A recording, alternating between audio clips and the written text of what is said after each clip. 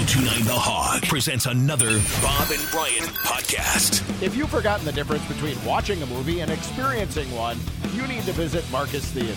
Start by visiting marcustheaters.com. Time to talk music news. Good morning, Gary. How are you? All right. How are you guys? We're good. I feel great. After your world travels. World travels, yes. Couple of days back in the studio.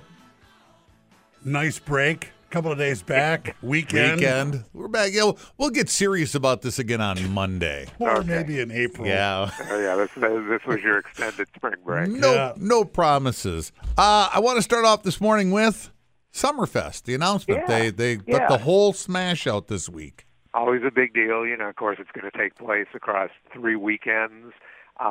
Nice group of headliners as usual. Eric Church, Dave Matthews Band, Odessa, Zach Bryan, Imagine Dragons, Earth, Wind and Fire, Noah Kahan, The Pretty Reckless. You know, Smokey Robinson's going to be there. We could go on and on. It's just going to be another throwdown. First weekend, June 22nd, 24th, and then the 2 weekends after that. And what's not to love, right? I'm still trying to get my head around it's a 3-weekend event now and not a 10-day run like we had for 50 years at Summerfest. So it's still kind of it'll never feel right like that to me, but it works for them. But they did this by way of adjusting to whatever COVID. Well, stuff. and plus slacking attendance. Remember, first of all, they closed on the 4th. They must be doing better with the weekends format. Yeah, the whole world has followed the country model. Those guys get on the bus on Thursday. They play shows Friday, Saturday, Sunday. They go back to Nashville on Monday. Rest for a couple of days, play golf, write songs, record, get on the bus again, do the weekend. I would have thought that it'd be easier to book bigger bands weeknights, at Summerfest. But like you said, if they pick the country model and it works, country music has kind of figured it out. They're very popular. Yeah. Oh, yeah. Yeah, no, without a doubt, and that's you're even seeing other genres take that model too. You're more likely to see a rock band on a Tuesday night somewhere still, but some of the bigger bands, Taylor Swift, for instance, is focusing on weekends. So, I was in Arizona over the weekend when she did her show in Glendale. You didn't go? I did not go. I did not, but it looked like the rest of the world was there. You call yourself a Taylor Swift fan. That's, no, I don't. Yeah, you do. Got rave reviews. I mean, a 3-hour show, Bruce Springsteen isn't doing 3 hours anymore, but Taylor Swift will. I had a friend just go see Springsteen, and I think he said it was nearly a 3-hour show, like two and a half. No, he's down to a tidy like 220, I think. 220, but he's 70. How many years old now? Right, he's 71, I think. Yeah. No, he's 73. Anyway, he's he's in his early 70s. So is the rest of the band, and listen, that's an arduous show, even at what we consider short. And keep in mind, he's coming off having to cancel a couple of shows because of illness. 3 shows. Yeah. And the presumption, of course, was it was him this time, whereas previously in the tour, other band members, and I think that at this point, almost the entire band has gone down at one point or another. I don't think Max Weinberg, the drummer, or Gary Talent, the bassist, have. Max had carpal tunnel for a while, didn't he? For a long time. Years ago. He had surgeries to repair that, and he learned how to modify his drumming so that it would help to keep him healthy. But he's still a bad mother of a drummer. I remember thinking as in high school, what are all these guys going to do when they're 70? Tour. Tour. Nothing different. No, it's nobody knew for a long time. Nobody knew just how long this rock and roll job, the thing that gets you your 1099, would continue. And we're looking at them in their 80s now. Usually when we talk about family infighting, we're talking about the Kinks or we're talking about Oasis. Not this time. The Isley brothers are in court. Yeah, this is kind of unexpected, but one Isley is suing the other over rights to the trademark of the name, the Isley brothers. Rudolph Isley, one of the originals who has since retired, is suing his brother Ronald for, without consulting him or his meaning Rudolph's permission, Ronald went and has tried to trademark the Isley Brothers name exclusively for himself. So Rudolph is calling foul, taking Ronald to court and basically saying, no, it's we jointly own the name the Isley Brothers as it pertains to a musical performing entity. So I have to be involved in all decisions and check off on all decisions and still get my piece of the pie. How many Isley Brothers are there?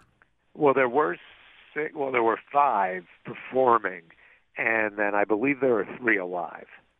I think it's Ronald, Rudolph, and Ernie still alive. Ernie and Ronald still tour as the Isley Brothers, but Rudolph, has a share of the name, and I would presume he gets a share of the revenues as well. I would think since he was in on the product at least. Yeah, so this is a little bit kind of like one of the things Journey, recently went through when Steve Perry sued and subsequently withdrawed his suit against Neil Schon and Jonathan Cain for trying to trademark the band name, images, song titles, so that they could use them on T-shirts and other memorabilia. Well, he wants his cut too. I remember some time ago, Sly Stone came up. And I don't know how it came up in conversation, but I remember you saying, well, he's a very odd character. I was being polite that day, apparently. Well, he's publishing his memoirs. He is, and this comes as a surprise and perhaps shock.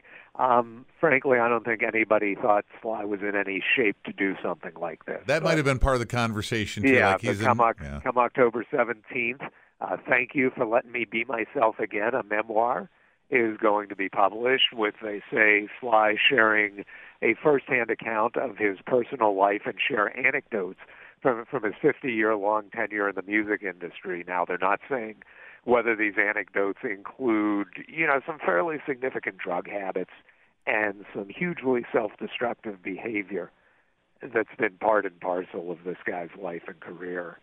And whether he's going to get into that or not. The co-author, the guy who's writing it with him, is a guy named Ben Greenman, who's really good. He co-wrote George Clinton's memoir, and he did one with Brian Wilson. And, he seems to be able, if you read from his previous works, he seems to be able to get a pretty balanced and revealing story out of these guys. So I'm hoping it's the case with Sly, because the guy he's a tremendous artist, has had a fascinating life, and so much of it we don't know the particulars about. I'm interested in reading the segments about when he was a DJ. Oh, yeah. And why not? But, I mean, how many DJs really go on to become rock stars? 0. No, there's been a couple. There's a couple over the years. Sly Stone, Peter Wolf, B.B. King. Yeah, B.B. King. Blues Boy King. That's where he got his name. B.B. was on the radio. Right. Yes, it happens every now and then. So don't give up hope, guys. Right. That's 3, Brian, who we named right off the top of our head. Right. Yeah. Sly wasn't in good shape, obviously, but nonetheless, if I bought a ticket to a Sly and the Family Stone show, what were the odds he was going to show up and do the show? It was a crapshoot. Right. Although to be fair, he showed up more than he didn't. Okay. Now that may be 51%. Who's more reliable, George Jones or Sly Stone? Ooh. Ooh, talk about a Solomon's decision there. I would say they are brothers from a different mother. Okay. All right. Fair enough. But he's lasted a long time. I mean, how long? Yeah. When did they start? Listen, the music holds up. The music is fantastic. I don't know that he can if he can replicate that anymore. I don't know. The last we saw of him was during that Grammy Awards tribute to him, when he just kind of very bizarrely walked on stage, sang a couple licks and walked off. And the expressions on all the other musicians' faces were priceless. Well, we just went over how reliable is he. Well, exactly. And you said not very. But usually people like that don't last, 5 decades, or is it 5? Well, he's lasting on legacy for the last 40-odd years. So. Okay. What's Nikki Sixx firing back at Carmine Appice for? Or Carmine Appice for? So you guys were were off last week relaxing. Rock and I were talking about Carmine Appice taking Motley Crue apart, kind of as an advocate for Mick Mars, but I guess they're buddies. And he was on doing some interview where he talked about how there were things were not good between Mick and the band during the stadium tour last year. Mick was very frustrated because everything's on tape and Mick's a real player, this and that, and he really just kind of opened the whole can of worms about what was going on with Motley Crue. So in response, Nikki Sixx fired back on Twitter. He said, "A washed-up drummer speaking for our band without any facts is as ridiculous as the bottom-feeder media running with stories without fact-checking." Wow. When you hear the truth, it'll be from us. So that's what Nikki had to say about it, ignoring somewhat the fact that whatever bottom-feeding media did that probably did reach out for comment. Well, these guys are not easy to get to. Let's do a little fact checking. Let's do a little fact checking here on Motley Crue. Is Carmine Appice a washed-up drummer? I don't think he's washed up. In fact, Carmen responded to Nikki's tweet saying, "At least this washed-up drummer can play his instrument well, who has pioneered heavy rock drumming and can educate others around the world on his instrument." So slapping a little at Tommy Lee and Motley Crue. Listen, it's no secret that these guys certainly use enhancements, and they're hardly the only band that does that on stage. It just felt like to many observers and people who were attending these shows that the machine was running the show rather than the people. Well, it is a show. I always go back to that. And do you want to be entertained or do you not want to be entertained at the show, right? Yeah. This is a great argument. Do you want, first of all, do you go to a Lady Gaga show or a Janet Jackson show just to see them at the microphone or the piano singing their songs? And no, you want the big song and dance extravaganza. And you want all that, and that requires some degree of enhancement if they're going to pull that off credibly. And in response to that, the rock bands have been doing it, and then to work within the confines of the light shows they're doing and the spectacles they're putting on. At the very least, they're playing to what's called a click track, which is, something in the drummer's ear that makes sure everything stays in its correct time so that all the effects are in sync with what's being played on stage, or vice versa. It's a big argument and a big topic. I mean, there was a time in Congress when they were considering legislation to require bands, certainly bands that were, or artists, shouldn't limit it to the bands, to require acts that were lip syncing or playing to any kind of recording to reveal that. Yellow got cracked for that in Michigan, right? Years ago, they were like the first band. Yeah. Rob and Fab should get their Grammy back. Well, no, they shouldn't, because the Grammy. Well, no, obviously you're joking, but the Grammy. Let's remember the Grammys are for recording achievement. All right, not for performing achievement. Speaking of legislation, we should talk one quick thing about Nikki Sixx. Yeah, he is also the latest artist to be added to Dolly Parton's rock album. Nikki Sixx. Nikki Sixx. He's playing bass on it. He's joining Elton John, Pink, Brandi Carlile, Paul McCartney, Stevie Nicks, John Fogerty, Steve Perry, Steven Tyler, and Cher on the guest list. And now we can add Nikki. That woman has the biggest heart in the world. Isn't it great? She really does. I mean, I hope this is she drags that washed up, overweight. And next thing you know, she'll have Carmine Appice on the album. We had a friend tell us the two of them in the same rhythm section. We had a friend tell us over the last week that Nikki Sixx couldn't sing his way out of a wet paper bag. Well, Nikki's not a singer. I mean, he's. I think he can. I'm sure he can still play bass. Okay. Fine. All right. I will say that. All right. On to legislation. The U.S. government's getting involved. Yeah, as we expected them to. So they had the hearings about Ticketmaster and the brouhaha over Taylor Swift and other concert pre-sales. So two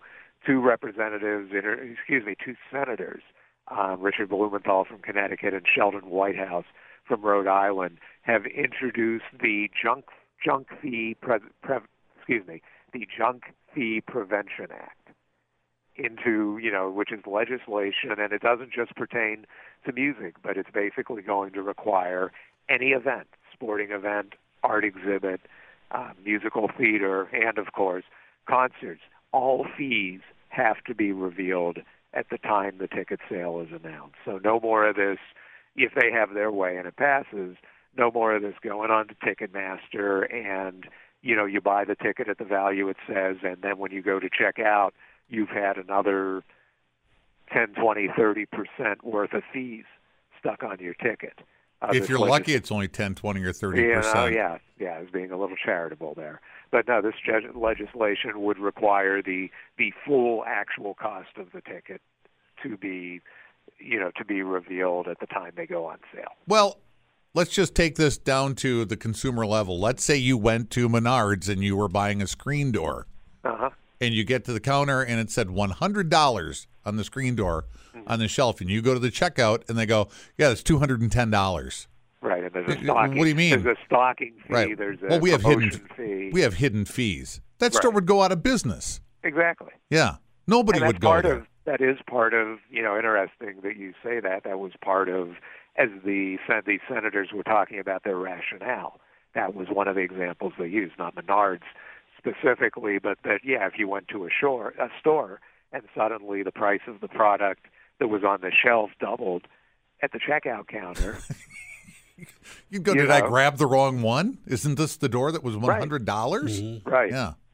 So I think it's a good piece of legislation. I don't see why it wouldn't have bipartisan support. There will be discussions about, business, freedom of business operations, this and that. But to me, this seems a no-brainer. You're gonna sell a product. Tell us what the actual price of it is.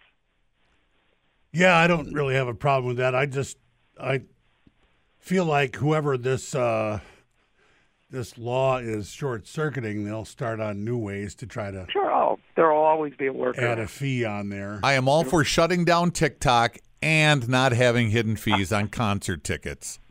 Fair enough. I will back my government on and that. None of us can dance well enough to be on TikTok, so that wouldn't matter much to the three of us at least. You've never seen me dance. Chinese don't care how you dance. Okay, I was making an assumption there based on me. But you were you were right. Is the Rock and Roll Hall of Fame sexist? I don't know if the Rock and Roll Hall of Fame is necessarily sexist at its core, but this week, two very prominent female performers, Courtney Love and Chrissy Hynde from the Pretenders, took it to task in public postings, noting that, it's something like 6% of the membership is female, and, and then, it gets even lower when you're talking about women of color, and, both of them lambasting it. Chrissy, who very happily accepted a Rock and Roll Hall of Fame induction, in 2005, saying, basically both of them saying that it's a lot of bollocks, the whole thing anyway, but it's even more egregious that it has not fairly or accurately represented the role of women in music, and they have a point, without a doubt. I mean, there are quite a few women who have been inducted into the Rock and Roll Hall of Fame. Should there be more? Probably. And, it never hurts an organization like that to have a shot fired across the bow and a little bit of a slap upside the head for reality check. Well, Pat Benatar would agree with you. Pat finally got in, hearts in. A lot of the